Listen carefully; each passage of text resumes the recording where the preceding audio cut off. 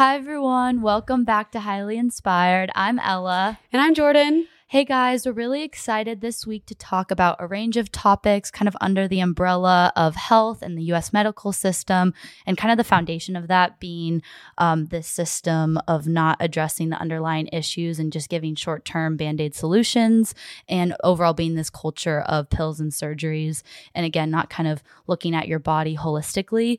And we're really excited to introduce a guest on that's actually going to talk about her health journey in kind of a range of different ways, both on like the mental and the physical side. Sophia, do you want to say hi and introduce yourself? Sure. Hi, everyone. I'm so excited to be on the podcast today. My name is Sophia. I'm a university student studying human development. Some of the things that I'm interested in are prevention research. And during my free time, I also teach yoga, and I'm also a social media manager and writer for a holistic wellness company. Wow, that is quite a resume.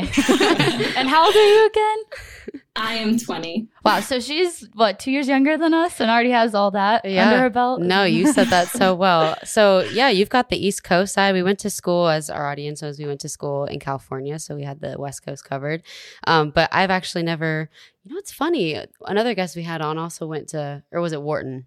Wharton. Another school in Pennsylvania. Sorry, side note. But that is awesome. So you were born in New York. Where in New York, if you don't mind me asking? Yeah, so I was born in Westchester, New York. It's about 30 minutes out from New York City. It's in the suburbs, but it's not as, here there's like not a lot of stuff or to do really. So it's been like a big adjustment, because before at home I was able to, go into the city and whatever. And here it's just like, there's the school, which is really fun, the football games and everything. But besides that, are you guys back in person? First class? Yeah. Okay. So we are back in person. We have to wear masks in the classroom. But besides that, everything is like somewhat back to normal. Okay. Still a little weird though. But. Yeah. Okay. Nice. Well, I mean, it's been almost 2 years, so I'm glad to hear that it's somewhat in a limbo trying to improve. That's good. Definitely. Yeah. So we met you, well, at least I met you through Instagram, through social media, and you were featured on Natural Cycles Instagram page, which Jordan and I have kind of briefly talked about that product before, and we're not endorsing it as like we're not brand ambassadors. But we just personally really like it because I think a lot of women our age have like struggled with finding the right like hormonal balance and dealing with like side effects of birth control and that sort of thing, and it just really isn't advertised to people that there is a natural alternative. And so when I saw that you shared your experience both through like a blog and your post, I thought you'd be a good person to connect with on that, but also just kind of some other things as well that just kind of overreach health and that sort of thing. Yeah.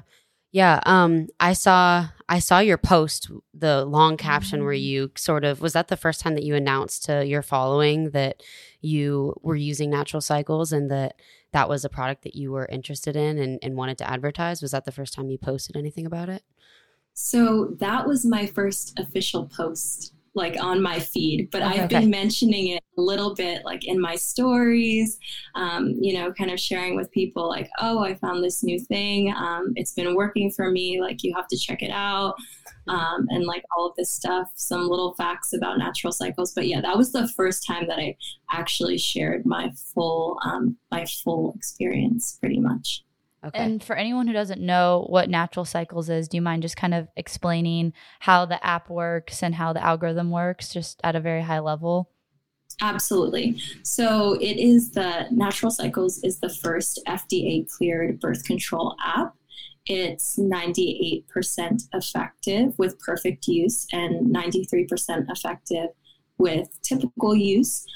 So basically how it works is the algorithm takes into account your basal body temperature, which you take every morning by mouth before you get out of bed. And it has to be within a 2-hour window of the same time every morning. And the algorithm also takes into account when your period is.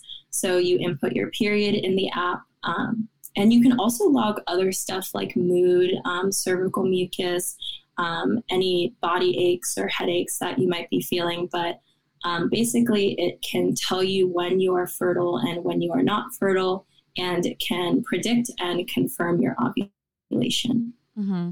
Yeah, that's a really good scientific explanation of it. And I think what's so interesting is like what you just described. There's so many intricacies and details that are a part of a woman's cycle. And I feel like when I went through like traditional sex ed class or just anything that you learn, even like in college and stuff, like they never talk about that. They're just like, oh, like here you go, like here's this prescription or here's this IUD, and like just never think about your cycle or your body or like how you're feeling or anything like that. Do you think that there's a reason for that? Do you think it's just so part of our culture? Yeah, so for me, I think, I hate to say it, but I think one of the reasons why, most doctors don't recommend natural cycles is because they don't really like make a profit out of it. Yeah. And also like when you are going through medical school, you are taught a very specific thing. Like this is how you're supposed to treat this. This is how you're supposed to,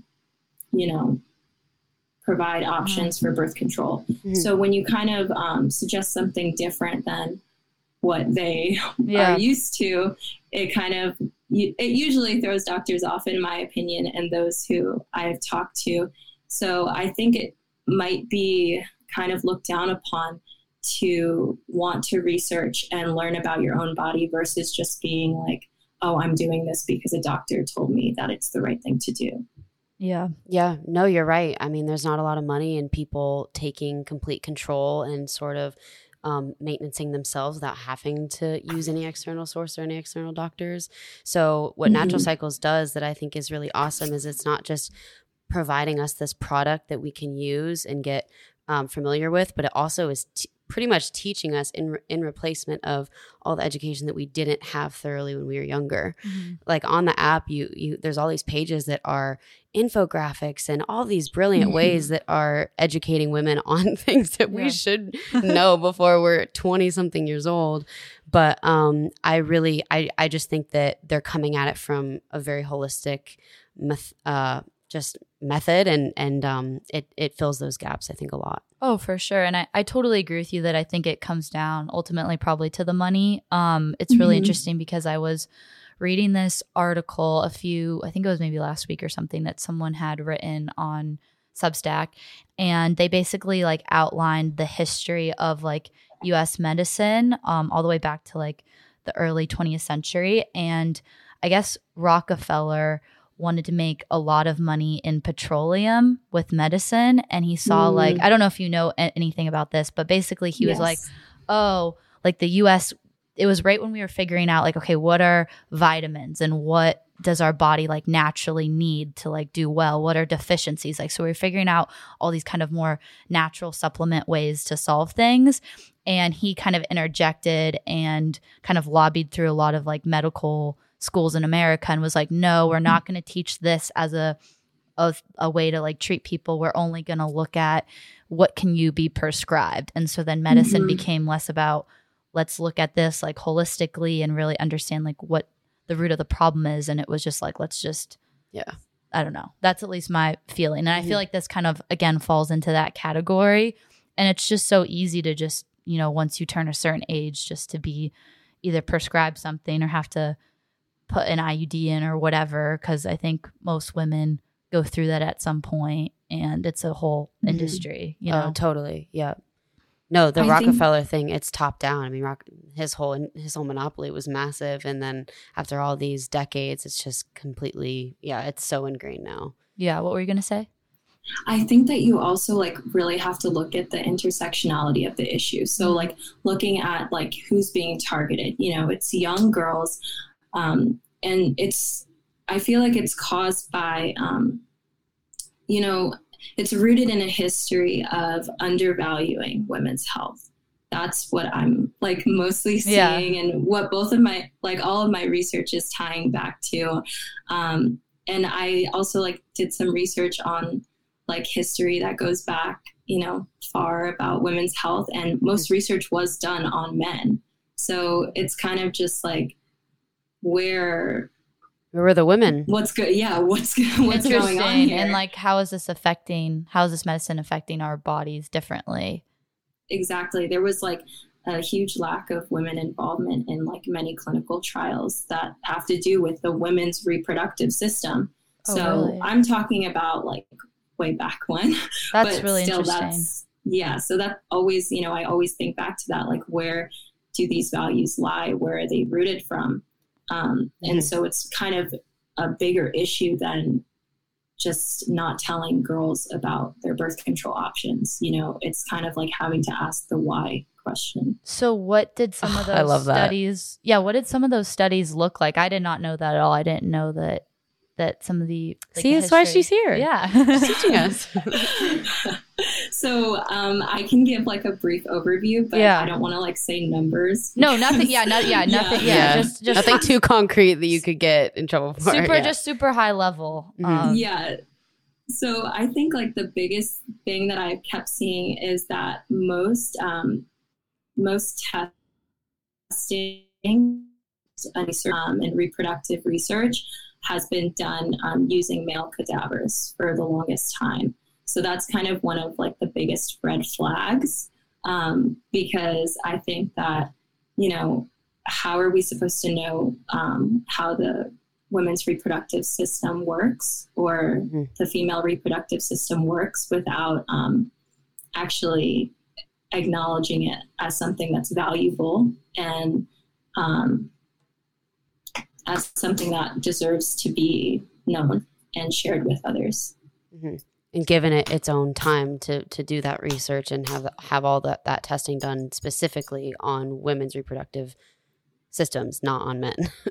Doesn't make any sense. Yeah. Has there been any correction in recent times where they've relooked at some of these studies and had women be the participants of, has there been any kind of, you're in school right now in this kind of general field. Is this something that you and your classes discuss? Like, maybe some of these studies need to be relooked at and retried? Yeah, so we definitely, I'm in a sociology of gender class, and we talk about how, like, the flaws in research, and, there's obviously more now than there was before, but we're still seeing that same repeated action of shooting young girls down when they ask questions about their cycle, when they want to learn about, different forms of birth control other than, having to take pills. So I think that it's just really important to recognize that it's a situation that is like nowhere near close to being solved, if that makes sense. I know that sounds like very negative, but I think there's a lot of work to be done because a lot of people are still rooted in that mentality. It's like my way or the highway in a doctor's case, I guess. Yeah, I feel like one of the best ways would be to try to partner, I guess, with some of the school districts and stuff, and like try to infiltrate the sex ed classes. But then again, like a lot of that is already done by other groups that probably would see this as competition to what they're teaching. Even if you just taught it as like an option, to be very loose about it. And then also, I think that a lot of people haven't even had a baseline of this education over multiple generations. And especially even like boys have no concept of like what women's cycles are, and like they don't understand. And so I feel like even if you're like, if you were explaining to your partner, I really want to try and switch this up and move to natural cycles, I feel like there's a lot of skepticism in that because it just is such a new idea, right? I mean, it sounds so fake almost. I have a segue, and I want to bring it back a little bit to just overall holistic medicine. And I think it comes from an observation that I've had through my health journey, and also through some people that I know have had similar health journeys, where unfortunately what had to taken place is some sort of rebound effect or some sort of like hitting of a wall where whether the medicine you were taking or the antibiotics you were taking or whatever drugs you were prescribed stopped working in the way that they should, and then in turn gave you like worse symptoms. And that's what happened to me, because I was stuck in this loop of going to all these allergists. I had really horrible allergies and sinus issues. And then all of a sudden, when everything just completely hit the fan, I found holistic medicine, and then that's what helped me. And I know several people that have had totally different journeys, but I feel like that's a similar trend. And actually that happened with me and my like whole period birth control situation too, because it's like I found this holistic method of doing things, and it's so much better, and I feel so much better, and my cycle so much better, and everything is better, and it's actually easier. It's just crazy. Yeah. So I don't know. I guess what I was wanting to ask is, did you have a similar situation to that? What led you to find natural cycles, or did you just totally find it on your own? Yeah, so there's many reasons why I decided to look for a natural alternative. I think one of them is, so I was on the birth control pill, the hormonal birth control pill, for 2 years. I tried 2 different pills. One was giving me like, just making me feel so sick all the time, like nauseous. The other one, and also dizzy. And the other one was making me feel very anxious, and I would have a lot of mood swings and depression. And I've never like dealt with that before. And I just kind of wrote it off as like it being like me just growing up or like going through college, you know, like, cause that's what doctors told me when I would tell them like, I'm so upset. Like, I think it's like my birth control. They'd be like, oh, like, no, not at all. Like you're just going through a phase or something like that. And I also went through that with another reason why I chose natural cycles is because I was going through something called topical steroid withdrawal as a result of the medication that I was prescribed to treat my skin conditions. And I know we will go into that later, but that is like another reason why I chose natural cycles. I needed a natural alternative to help my body heal holistically, my skin heal, my emotional health heal. And so I kind of did some searching. I found them on social media. And I was honestly a bit skeptic at first. I was like, a doctor didn't tell me about this. So like, how is this even a good option for me? Like that was a huge barrier that I had to break through. So I ended up, slowly but surely going through and like doing my research. I know like that it really helped to find credible resources and listen to podcasts and hear real experiences, you know, not just because the research is great, you know, especially when it's like academic research, but it was really nice to reach out to people on social media or watch reviews on YouTube and just really hear about their experiences.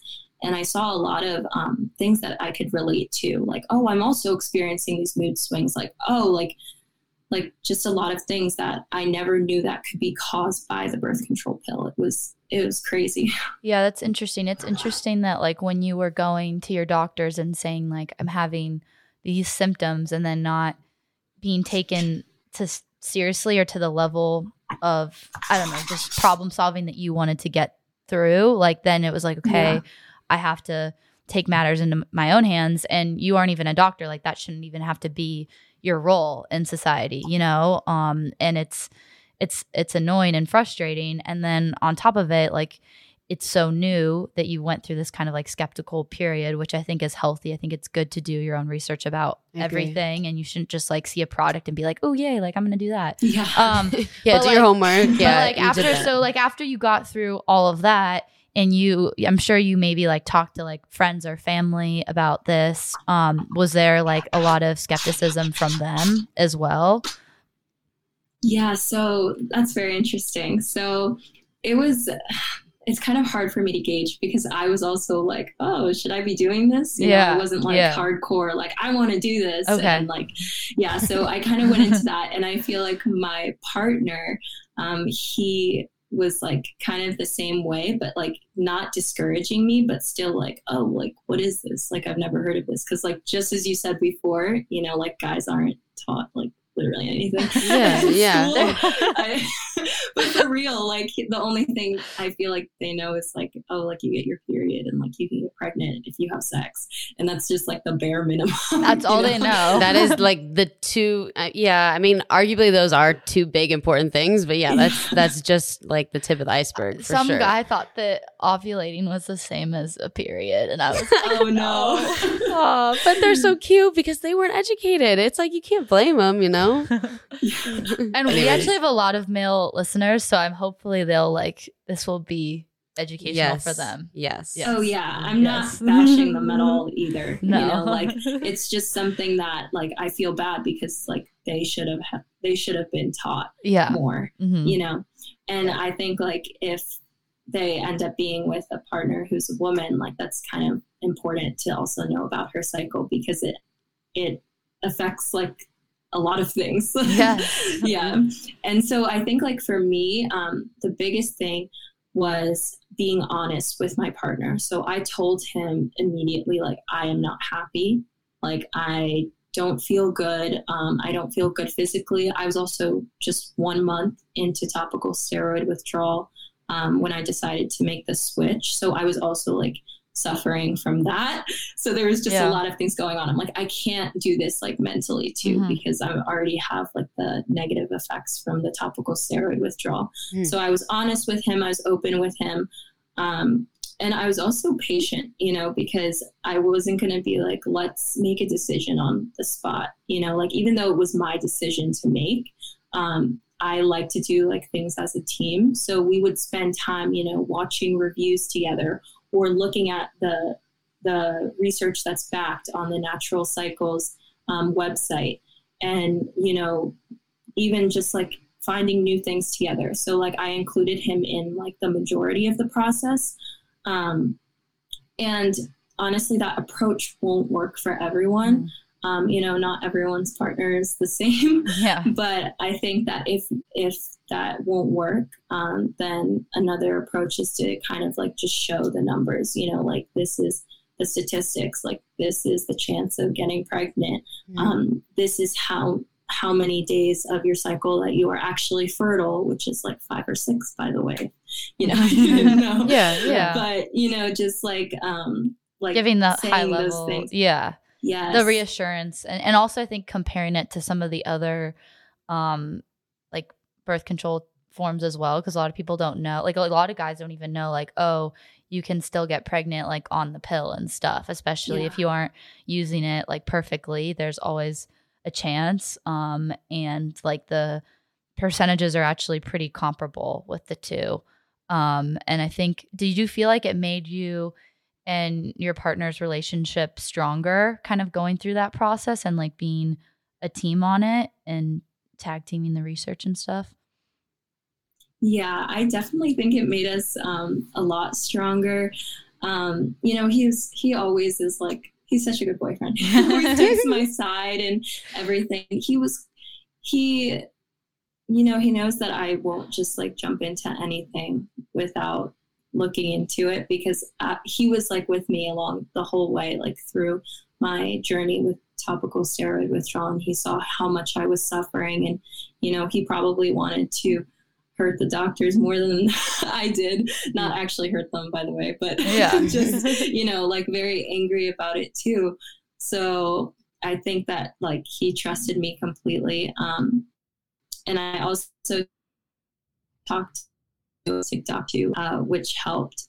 But it was really nice because he was just, you know, very supportive. And now, you know, I share my Natural Cycles app with him. We know like when I'm going to have my period, when I'm ovulating, stuff like that. So everything is just like out in the open, and it's really nice. That's we just nice. are on the same page. That takes a lot of, I guess, yeah, just trust between you two and your relationship. And I really respect that transparency because, yeah, the more that's out in the open, the less liability that you may have, or the less like miscommunication that you may have going through each week, each month, or whatever. So I have a tremendous amount of respect for that. But I also can imagine that it might, like, you speak on it as if it was so effortlessly natural and easy for you to do that. But I'm sure there are a lot of people that may have some difficulty trying to go through this transition and also start having these conversations with their boyfriend, girlfriend, whoever, and it could be hard for them. So yeah, I'm sure everyone has to navigate it for themselves in a different way. But yeah, congratulations. That sounds like a great process so far. Thank you. Do you want to get into the topical steroid withdrawal and kind of what happened with that? I honestly don't. I hadn't heard about it until you mentioned it. I didn't even know it was a thing. I have no idea even how common it is. So yes. Yeah. So I have a lot to say on it. Okay. Yes. This is fascinating. So it's really. Yeah. Go ahead. Yeah. It's really not something that you can just like, I could say really quickly. So just a little disclaimer. I'm going to try to explain it to like the best of my ability. Yep. But basically it's like hell, to put it lightly. Like that's basically what it is. And it's a result of being prescribed topical steroids or oral steroids to treat conditions such as eczema or psoriasis. But there's also other reasons why people get prescribed topical steroids. And so what happens is, at least in my experience, I have been prescribed topical steroids to treat my eczema since I was in elementary school. So what's eczema for people that don't know? Oh, yeah. So eczema is a skin condition. Okay. And yeah, so it's a skin condition. It usually has to do with inflammation in the body. It can present itself as rashes around the body, dry skin, bleeding, cracked skin, very uncomfortable condition. And so basically what the topical steroids do is they mask this condition. So they give you like a temporary fix. Mm-hmm. So you'll put it on, the rash will go away, but you never really solve the root cause of the issue. So, you know, my parents and me listening to our doctors, you know, like we just keep getting prescribed these medications and listen to what they say. And so come 17 years old, I was in high school, and they stopped working for me. So I'm like, how the heck am I supposed to get rid of my rashes now if like this medication doesn't work? So I went to the doctor. They tried prescribing me something stronger. I took it. My skin was clear for 2 weeks, and then it all went downhill from there. It stopped working. And just to give a little bit of a background of what the symptoms are, basically, when you stop the medication, the rash covers your body completely for most people. It's extreme itching. Your skin burns to the touch. Your skin can become so cracked and dry that you can't even move, like your arms or your legs. There's a lot of like flaking of skin, and there's nerve pain, chills, sleepless nights, like everyone's experience is different. I'm so sorry that you went through that. It's really terrible. It's really terrible because it's like, it's something that's unpredictable, like when you're going through it, and there's nothing that can be done besides stopping and just letting it run its course. Yes. And it's terrible because like you'll try to go to doctors to ask for help and have them fix it, but they'll just prescribe you more and more medication. Like even if you tell them like this happened to me when my medication stopped working, they'll just try to prescribe you like a higher dose, or they'll say, oh, we'll try a different immunosuppressant. Mm-hmm. And like that's just like really upsetting because you put in where you're alone, basically, like you're suffering alone and you have to figure it out yourself. So that's like, it basically like this condition affects more than like, I don't know, like the percentage of people that it affects, but the Facebook group that I'm in for it has like 20K people in it. and those people I've, like really bonded with, and like, I get tips from there, and I also offer like my advice and stuff from there. So that community is really what has saved like a lot of people. And what basically, just like to say it again in a different way, your body becomes like reliant on these drugs, on these medications. Yeah. So when you're depriving like your body of this, like that you've been taking for your whole entire life, it kind of goes like haywire. So yes, it's like a really unfortunate, position to be in. Well, I'm so sorry that happened to you. And I'm glad that you're better now. But when you first were diagnosed with this, were the rashes and your skin condition, was it as bad as the withdrawal, or was it significantly worse? So when I was first diagnosed with eczema? Yeah. Okay, so it's interesting because when I was first diagnosed with eczema, I only had it on like the inside of my elbows or like behind my knees, like really small patches, like barely noticeable, it was nothing crazy. But when I would go to the doctors, they would say like, oh my gosh, like we need to prescribe you this, like to take it away so that you can have like clear skin.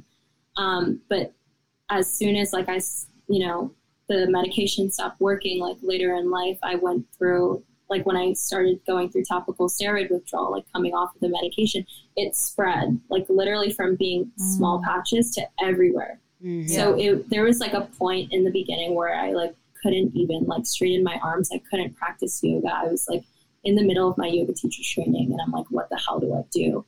Like I can't live life. I can't do anything.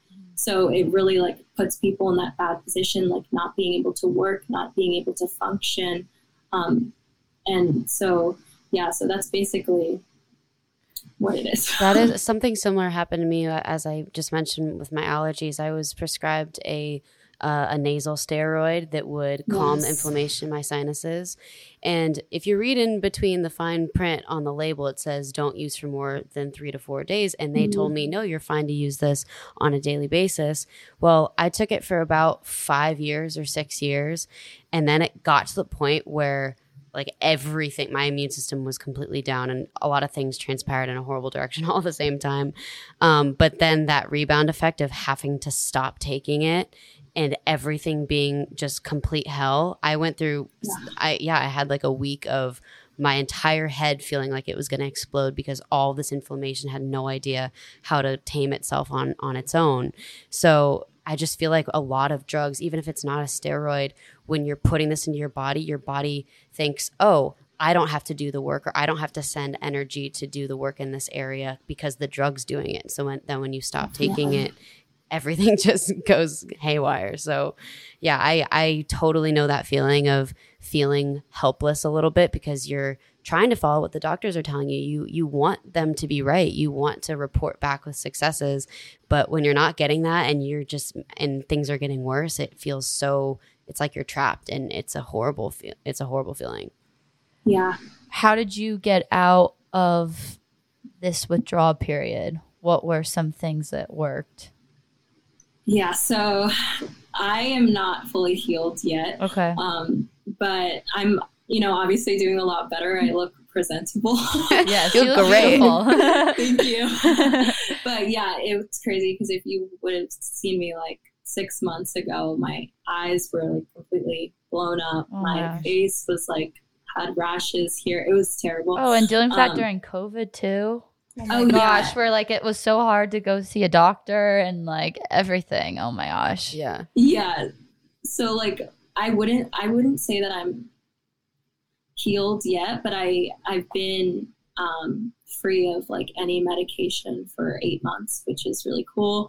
So and it's actually working. That's the thing. Like a lot of doctors kind of say that, this is BS, like this is not a thing, but then it's like, okay, so why am I actually healing now? If the medication didn't cause it. So I think like, for me, the things that help the most on my healing journey, and this will also go for people who have eczema or are, their body is kind of addicted to topical steroids or oral steroids. I would definitely recommend seeing a holistic doctor. The person that helped me the most was my acupuncturist, which is like really like random. Shout out to Nicole. But yeah, so I thought I was just going to acupuncture to de-stress and maybe it would help out with my skin. But she ended up giving me a bunch of tips on what I can eat, like cooling foods and foods that are moist, and they will help like bring down inflammation and stuff. So the acupuncture was like actually the first thing that helped, because I actually started seeing like my rash like melt away from my hands, which was pretty cool. Yeah, wow, it's amazing. And also, yeah, it's crazy. It was like, I don't want to say it's crazy. Yeah. It's not crazy, but it's just something that I didn't expect to happen because I thought that like, you know, I have to take a medication for it to get better. So that was like kind of like the turning point for me, realizing that I'm actually capable of healing myself holistically. Yes. Did you feel like you would have been better off from the beginning if you hadn't been prescribed the steroid? Or do you think that you did need it at that young age?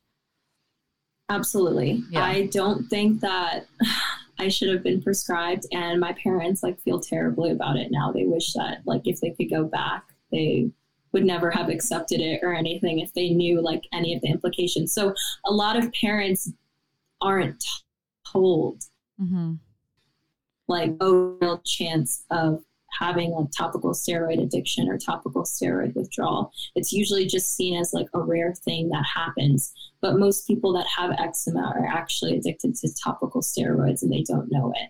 Oh, wow. So okay. I definitely think, yeah. So like a lot of times it goes basically, hand you in know that your hand. body's addicted. Yeah. Yeah. I and think like, it's you know crazy. that your body's addicted if it like comes back.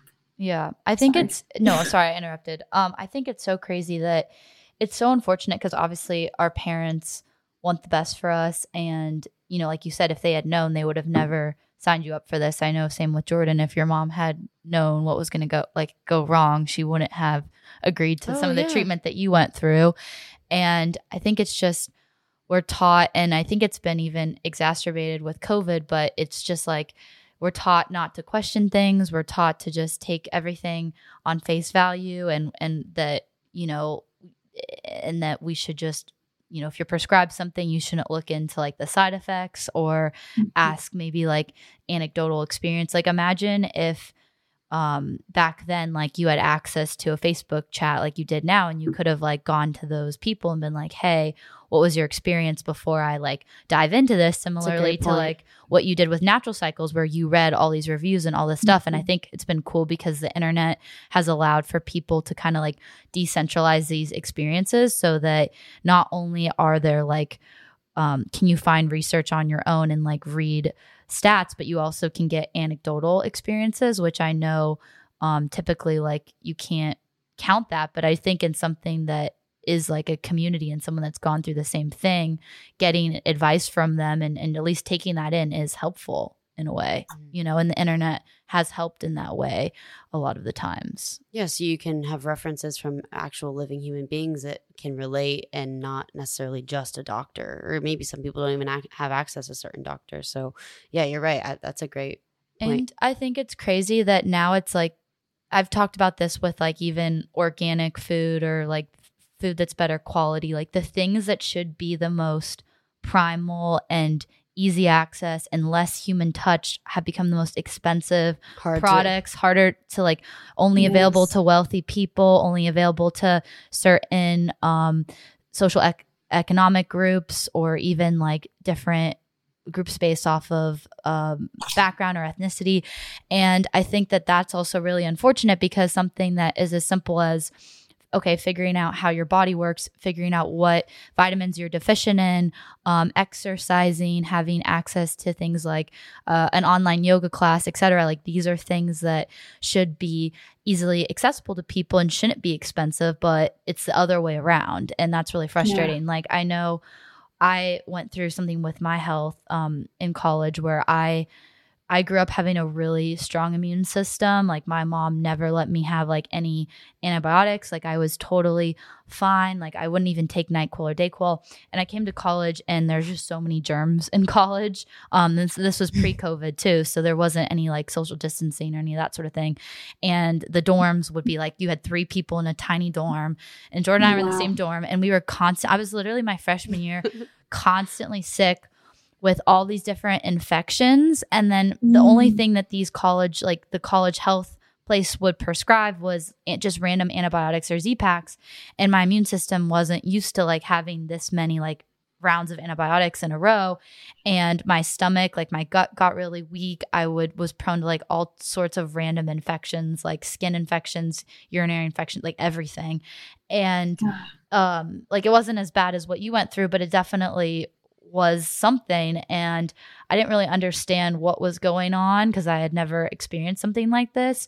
But it took about a year and a half, luckily before COVID, for me to get my health like back on track. And luckily my mom like did a lot of research, but definitely like all the vitamins and probiotics that I had to take were so expensive. They aren't covered by insurance. You don't get a copay on it.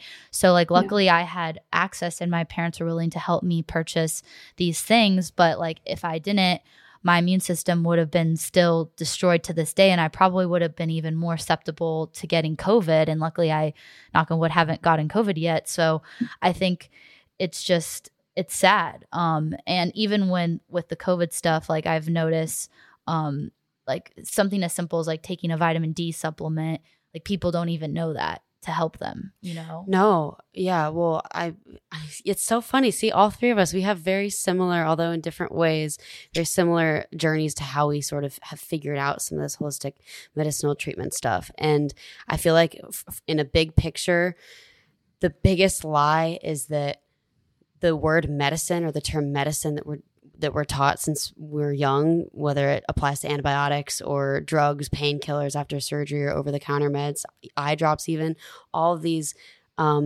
products that are under the category of medicine are not actually qualified as holistic medicinal treatments. Like there's always some sort of rebound. There's always some sort of side effect. It's not none of these things are permanent fixes, but we're taught that if it's under the word medicine, that it's going to heal you, that it's going to fix you. But actually, they're just Band-Aids that temporarily relieve symptoms, but don't actually attack the root of the problem, and that is the problem. Yes. So, yes.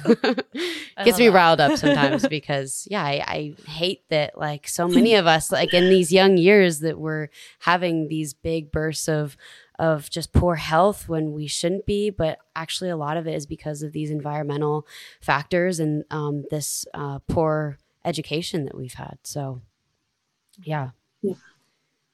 Okay. I think that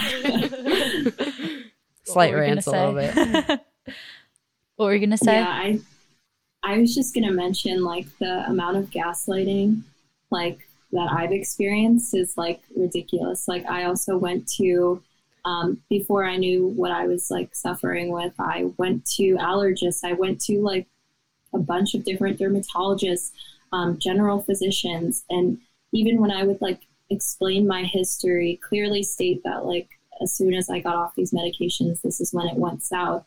And like show research and all of this stuff, they just completely, said like, oh, this is not a thing. Like you just have severe eczema. You just have, you're just allergic to everything. Like, don't think twice about it. Like it's fine. So that's like a huge thing. And I feel like one thing that is, personal to me, I feel like there's like a lot of like racial inequality too in the medical system, because I feel like there's been many like instances where I've been treated worse and like looked down by doctors, especially men, because of like the color of my skin or because I'm a woman. And like there's some people that might be like, how do you know that? But it's just like, the feeling, when you're just like not being taken seriously. And so that's like that's something that, I know that isn't just a unique experience to me, and a lot of people suffer with that because, no matter how hard you fight, sometimes like it just doesn't really get through to some people.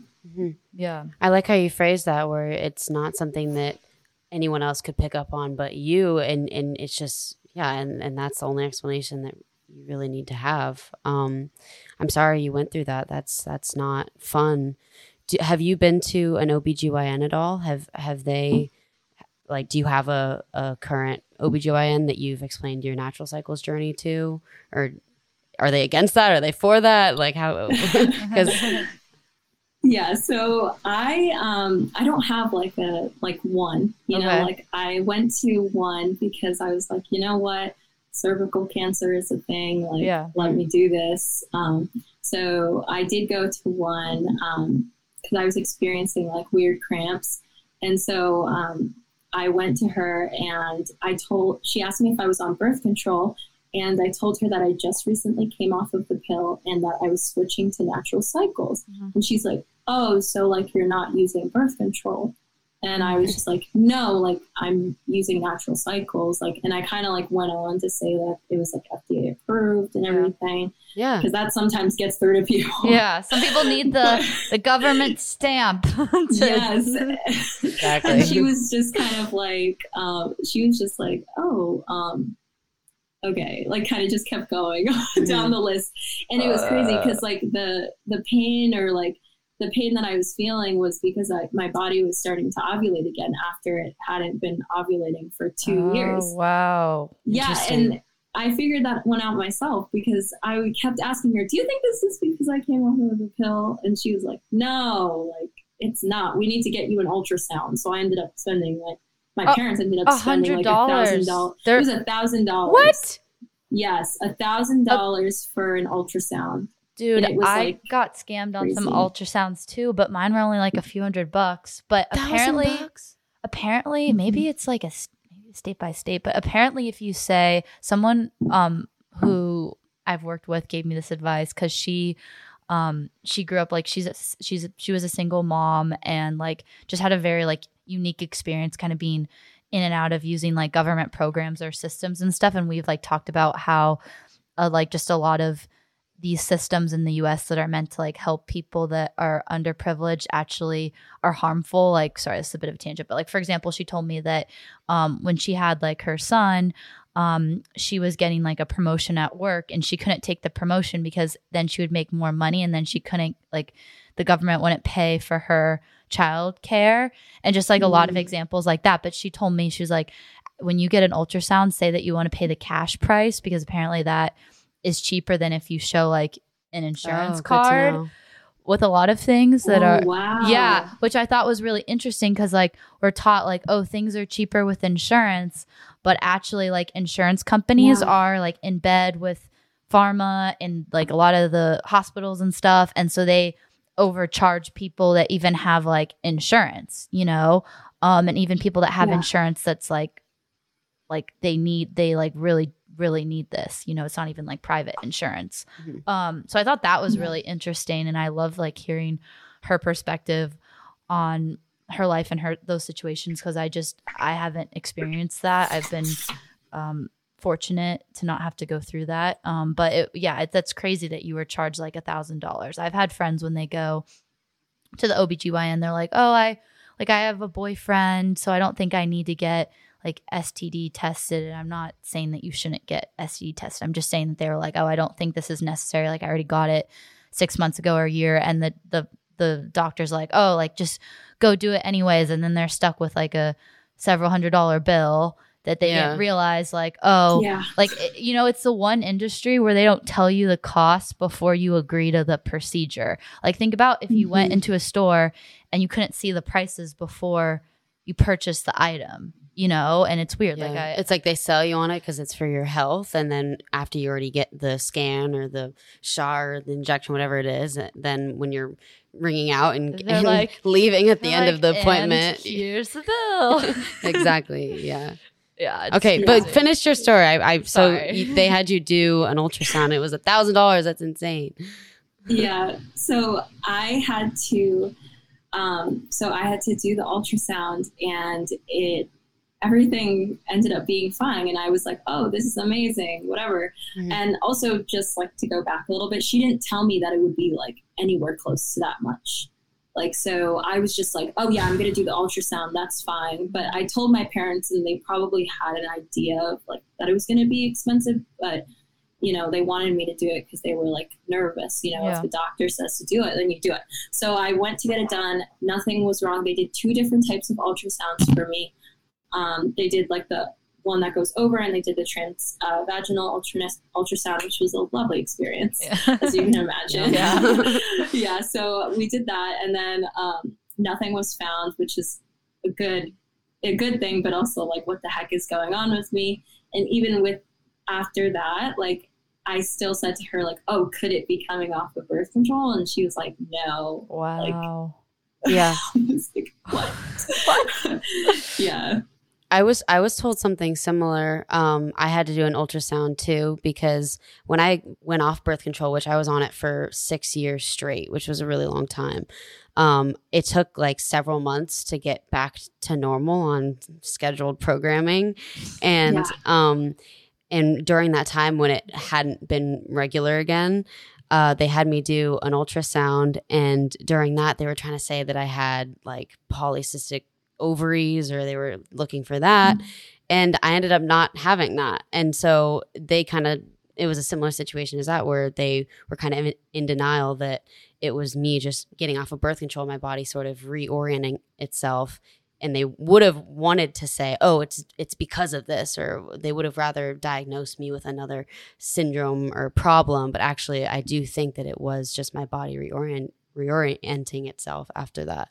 Because that's a long time, and you're messing up your natural hormone imbalance during the years when your hormones are the most profound and the most all over the place. Like, yeah, it does cause long-term damage. And I'm so thankful that it oriented pretty closely to that time, and I'm sure for some people it could be like a couple of years. Do you guys think that there is some long-term damage? Because I feel like there's not a lot of info of like what happens after. They're kind of just like, oh, like you come off and then like you can get pregnant right away, or I don't know, like that's just kind of like the general narrative, but I just don't, it doesn't really, I don't know. I'm sure it can affect fertility for sure, but I haven't looked into the research too much to be able to speak on what that damage could be for, say, past when you become regular again. But I would assume that there is to an extent. What do you think, Sophia? Yeah, what do you think? So I have something to say, but I just wanted to ask, I have to reach over and grab my charger. Is that okay? Yeah, go for it. Of course, yes. Okay. I just want to make sure my device doesn't die. No, don't worry. No, you're good. That's smart. We'll chat for a sec. Hey, Ella. Hey, what's up? Oh, nothing. Having fun. Yeah. Hi to our new subscribers. Yeah, what's up, guys? We got some new subscribers. I'm glad you enjoyed last week's episode. Tim Dillon. Tim, I want him to come on so bad. Maybe one day. I know. Anyways, are you good? Yes, I'm back. I'm so sorry. No, you're fine. So for that, so I also like was wondering about that too. I'm like, this is kind of like sketchy. I'm not judging anyone who's on hormonal birth control, but I was worried after reading about like what it does to your body. I was wondering like, does it have like any links to like infertility? And as of now, there's nothing that says that like being on the pill will make you infertile in the future. Like there's no clear study showing that will happen. But I do remember hearing about a study with an IUD. I think it was in the 1960s. And it was a round of people in like the clinical trial ended up like using it and getting like seriously hurt by it and not being able to have kids after. So, there's been like a history and stuff like that. But I think now there's no anything out saying that it'll lead to any infertility. Yeah. But so with coming off of it, it's really like everyone's journey is different. So for me, I experienced a 68-day long cycle when I came off of the pill. Some women, when they come off of the pill, or some cyclers, when they come off of the pill, they don't get their period for like, let's say like 8 months, or it could be even a year. It really depends on the person, the individual. So I think that it's not always like correct to say like, oh, you're just going to get pregnant like as soon as you come off. But I think you have to like still be Careful. like, there's a possibility that I should get pregnant. So I should either do something like natural cycles or use condoms or do something, you know. But some women actually struggle with fertility during the transition. Mm-hmm. So there might not be long-term studies out there per se, but definitely that transitional period is a gray area for everyone, it seems like. Yeah. It really depends. Yeah, you were mentioning that study from the 1960s with the IUD, and I don't have a lot of specific examples like at the touch of my fingertips, but I do know kind of historically, like in the US, medical history, especially in the 20th century, and like with even like the eugenics movement and other like experimenting with different drugs and stuff, like the US would target like minority groups especially, or like would go to I think it's like, what's it, Puerto Rico, because they wanted to test the drug out, especially like when things were like still segregated and people didn't have like equal rights pre the civil rights movement. Have you come across any of those examples in your studies at all? Because to me that's like very disturbing, and I feel like a part of America's history that doesn't really get discussed in the mainstream at all. Definitely not. So I personally, like, I've heard like broadly about those things, but I can't think of like a specific study. But that's actually interesting that you mentioned the Puerto Rico thing, because I'm half Puerto Rican. Okay. And so hearing that, I'm like, oh, like that is, you know, it's bad for anyone, but I'm like, that truly hits home.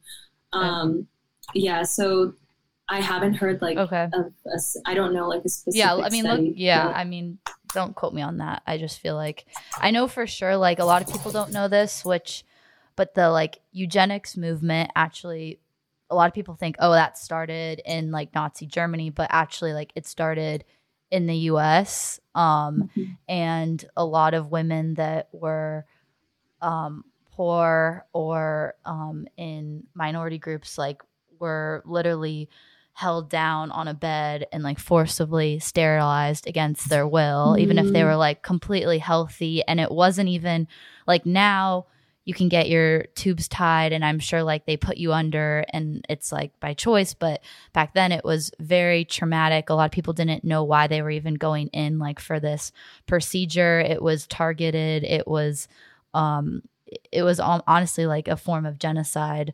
And it's just really like the only reason I even learned about this was actually in like a theology class that I took in high school, because we went to a Catholic school. But like in traditional history classes, like we never touched on the US eugenics movement. And no, not at all. No, I want to look into that. There's probably some good books. We will send you some sources if we find anything cool. But it's just, sorry, that's off topic, but I feel like it goes under the umbrella of the fact that there's so much of like our medical history that we don't know, we don't understand. Like I didn't know today that things were tested just on men for a period of time, and even medicine that affected women. And like this kind of also falls into that umbrella. And I think it's really important to like face history head on and make adjustments where needed, because we shouldn't be prescribing things or doing things when there's new information to be found, because I feel like science is something that's constantly evolving and changing and isn't just like set at one point in time. Do you feel like that's kind of a philosophy that you share or different in any way? So I think, it's so important to look back at the history, but also like pay attention to like how it's presenting itself now, you know, because I think like, you know, those things, like, even though they might not be happening like now in the US, we do see like an increasing amount of maternal deaths in Black women, like when giving birth. So that's like something that's, I don't know if you guys like have read about that or anything, but I just like recently read an article on it and I can't remember the numbers now, but that just like scares me like as a Black woman, because I'm like, so if someone has like bias or, you know, is racist or whatever, like they can target me. Did they give a reasoning for why that was happening? Was it access to healthcare, or what was kind of the reasoning why that, did they give that, why the statistics were so extreme? Yeah, so they basically said that it was just like bias and like racism in the health system, like the US medical system. And like they basically just said that like they showed the amount of like Black mothers who died during childbirth is a lot higher, and there's a lot of deaths that could have been prevented as well. So that was like really sad to see, like people not receive, like Black women not receiving the same treatment as, you know, white mothers. And like, I'm not saying that that's like every situation, but you know, there is like that amount to like pay attention to. And, you know, it's important because I think it can be overlooked, but when you start like putting the puzzle pieces together, it's like, oh. Yeah. No, you'd probably have to look really closely to see what those specific details of like the catalyst for why they weren't treated properly. But yeah, no, in a bigger sense, when you can see those differences, then yeah, it's pretty obvious. So interesting. Yeah, that's interesting. I didn't know much about like the birthing process because obviously like I haven't had a child or really like thought about that yet at this point in my life. But I actually did some very minimal like research through these like groups that were actually promoting like either home births or like birthing center stuff. And I didn't know, like I never questioned like even epidurals or I don't know, just like hospital births and that sort of thing, and just like kind of the history of giving birth. And it's really interesting because I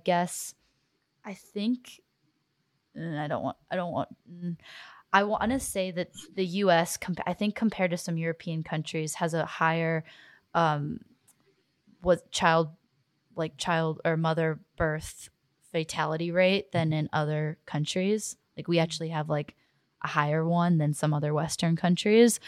And like there's like a lot of people, there's a lot of skepticism into women getting overly rushed to like a procedure like a C-section, or not waiting enough time with a breached pregnancy, or even the connection between epidurals and potentially increased rates of postpartum depression and like having that kind of withdrawal period.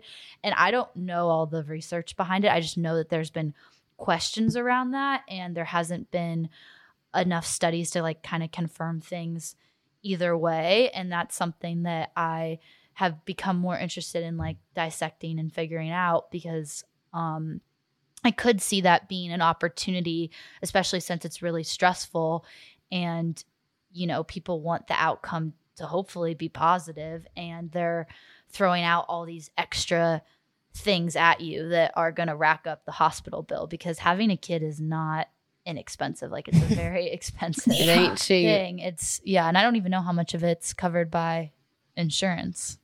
I don't either. I haven't been through it yet, but I don't plan on going through it the way that most people go through it. So yeah, I've gone down a similar rabbit hole of looking at home birth research and seeing how that whole process goes down. Or I think that there's like an in between now too, where it's you go to a center.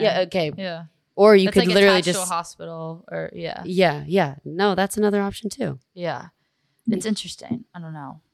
More episodes on that sometime in the future, but don't know when that'll be. So, but what was I going to say? Okay. So you also, in addition to like all of this health stuff, there's also been kind of like a physical aspect to your journey. And that was, I think, primarily yoga. Am I correct? You teach yoga. How long have you like kind of been practicing, and how did you kind of build up to having your own practice where you are now a certified teacher and are able to instruct others? Yeah, so I have been practicing yoga for about 7 years. I got into it when I used to be a synchronized ice skater. Okay. I used to like travel around. Yeah. That's cool. So, I used to do that, and I used to compete around the US, and you know, you can imagine a sport like that is really intense. And so I kind of just, you know, wasn't the most careful with my body. So I think like that and some other things like made me feel like I really needed to heal my body and, you know, pay more attention to what I was doing and how I was treating myself physically. So that's when I kind of like discovered yoga. You know, I started off by like watching videos on YouTube, like Yoga with Adriene. Still love her. Yeah. But yeah, that's how it started. And then I ended up teaching without a certification, like not really teaching, but just with friends, you know, at my high school during gym. That's fun. Yeah. And it counted as like a gym credit. And I would basically just teach what I learned from Yoga with Adriene. Okay. So I would just, you know, do a session with her at night, like on YouTube. And then I would just write down everything and like, make little notes. Study it. And then, yes. And the next day teach it to my friends. And that was like the moment when I found out like, oh my gosh, I love teaching, but I didn't really see it as like happening because yoga teacher trainings, you know, they're expensive. And I was like, I'll probably get it when I'm like way older. And so a couple years passed, I kept teaching just friends. I would teach community classes in the summer in my house, like open up my living room. Oh, that's awesome. Move all the furniture. Yeah. All the furniture to the side in my living room and like have people there. And then let's say, I think it was when COVID first started. So that's, how long is that? Like a year and a half ago or so? Almost 2 years. Almost 2 years ago. Almost 2 years. Yeah. So when that started, I started, you know, I started a new research lab at my school, and we're studying the effects of mindfulness, mindful yoga on opioid dependence. Oh, wow. So, yeah. So like they said, hey, Sophia, like we want you to be like a research assistant, but do you also want to get your yoga teacher certification and administer the intervention when it's time to do that with the participants? And I was like yeah, totally. So I got my yoga teacher training through my school, which is really cool. And so I ended up completing that, and I've been teaching and having like my private sessions ever since. Wow. You are so passionate. I love that. Even just starting from moving all the furniture and figuring out how to like have your sessions at home to now, that's a great evolution. And I love the drive to, hey, I if I can do it, why don't I can just take control and go out and do it. So. And I love the combination between like your school and like what you're studying, and also just a side passion that you had like ever since high school and from a young age, and kind of being able to merge the two. I'm really curious, what is yoga opioid intervention? Like what does that even entail? Yeah, so I'm not sure how much I can say because we're still in like the early phases. Yes. But we're basically studying the effects of mindful yoga and how that affects like the mind, like being able to control, being able to go through withdrawal and not go back to using drugs, like that kind of thing. Okay. And also seeing if it helps with stuff like stress and anxiety and just other things that, you would deal with drug addiction. Okay. Very nice. Yeah. Do you feel like, have you kind of solidified what you want to do post college? And do you feel like you want to go down a more traditional path, or do you kind of want to go down a path where, you know, you're teaching yoga, you're doing like kind of a mix of things, or is there kind of one set thing that you're pointed in the direction to do, or still figuring it out? Still That's figuring okay it out. too. Yeah, I don't expect you to know what you want to do yet, but yeah. So for me, I think like I'm just the type of person that, you know, I'm very independent. I like starting my own thing, doing my own thing. But I think I'm going to want to be doing a lot of different things. Yeah. Like I definitely like want to keep, I'll always be a yoga instructor. So that's cool. But I'm hoping to go on to graduate school, hopefully get my PhD. And my gosh. That would be great. Yeah, that's what I'm like really hoping for. Okay. And I'm hoping to combine that work. I want to get my PhD in like psychology, neuroscience, that kind of thing. Well, we need more doctors that are into this type of thinking and yes, advice. That are skeptical of the system. Yeah. Yes. Yeah. And like also I think one thing that I have to mention is that I love like teaching yoga, but also yoga has been such a huge part of my journey and my healing. Even like, with switching birth control, but also like my topical steroid withdrawal, just helping heal my body holistically. I learned a lot in my yoga teacher training, but also with all of my personal practice. I like truly believe that it is like an ultimate healer. Yes. So yeah. I know. I love yoga. I had to stop for a bit because I had really horrible back pain because of tennis, but I don't have it anymore. And I'll let you do yoga all the time. Yeah, I do yoga like 3 or 4 times a week. I would do it every day if I could like fit it into my schedule. But unfortunately, like the studio that I go to, either like in the mornings, they either have like 5 a.m. classes or 9 a.m. and I can't get up at 5. So I have to go at night. Yeah. But yeah. But anyways, what was I gonna say? I feel like we kind of covered everything, right? Yeah, I'm so glad that we were able to get a whole sense of, you started out ice skating. What was, you said synchronized ice skating? So is that like in a group, not figure skating? Yeah, so I've never even heard of that. Of 16. Yeah. Okay. Very cool. Okay, so we learned that, and then your just experience throughout high school, you starting yoga. If you said 7 years ago, you were what, 13? Mm-hmm. Wow, so young. And then now you're in college. I love that you already are thinking about the future. You already seem like you know what you want to do. And I think that the natural cycle stuff, I mean, it does fit into a lot that we talked about because it goes back to how you are an investigative personality, that you sort of went on your own volition to sort of find a solution. You weren't seeing solutions from the doctors that you were listening to and that were advising you. You did the research on your own and you found that, and then look what happened. And I'm so happy that it's working, and Ella and I are users too. So not users. I know that's like what they call drug addicts, but no, users of natural cycles. We are. Okay, let's just disregard that. You guys know what I mean. No, I know what you mean. And something else that I've really enjoyed about this conversation is that I feel like, sorry, Jordan, it's okay, you'll recover. Is that I feel like you relate to us and our podcast values in the sense that you went through this period of skepticism and questioning things and learning to think for yourself, and that is a huge goal of ours on the podcast, is to like promote that type of thinking and thought process.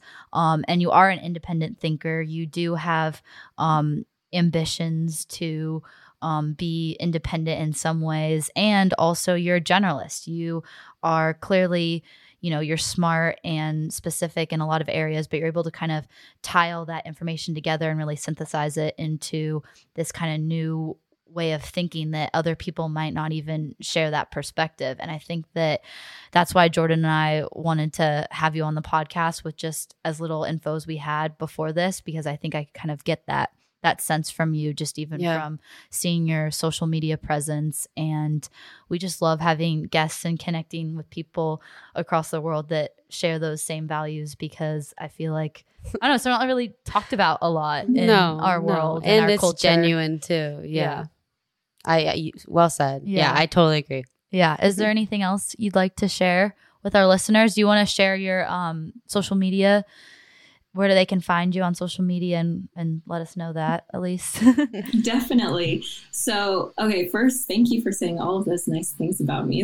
That's really sweet. Of course. I mean it from the bottom of my heart. Thank you. So for social media, you can find me on Instagram at _soso, SOSO, yoga, YOGA. Okay. _ Yeah. So that's my Instagram handle. And that's pretty much where I talk to people the most. And you can feel free to just message me anytime. If you want to shoot me an email, there's an email button on my bio as well. Awesome. Okay, so amazing. Great. We should definitely send this episode to Natural Cycles just to see if anyone would be interested in getting more perspectives from their user base, because it's good research for them too. So we're so happy that you came on, Sophia. I love this conversation. You taught me even more than I thought. I'm so glad about that. And I hope that we'll talk soon. We'll stay in touch, and we hope you have a great rest of your school year. Thank you so Thank you. much. Thanks.